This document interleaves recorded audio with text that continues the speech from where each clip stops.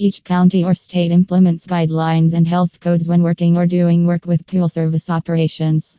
It is not easy for OAs, country clubs, resorts, water parks, hotels, and even municipalities to acquire a permit to operate their aquatic facility.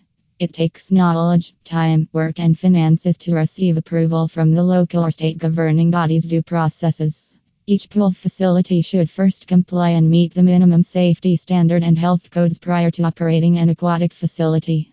Having plenty of certified pool providers and pool operator training courses helps the swimming pool industry grow its knowledge. Every state across the US has certified providers of training for pool service operations. Below is a map that will direct you to a local swimming pool service provider. Each pool facility should first comply and meet the minimum safety standard and health codes prior to operating an aquatic facility. Having plenty of certified pool providers and pool operator training courses helps the swimming pool industry grow its knowledge. Every state across the US has certified providers of training for pool service operations. Below is a map that will direct you to a local swimming pool service provider.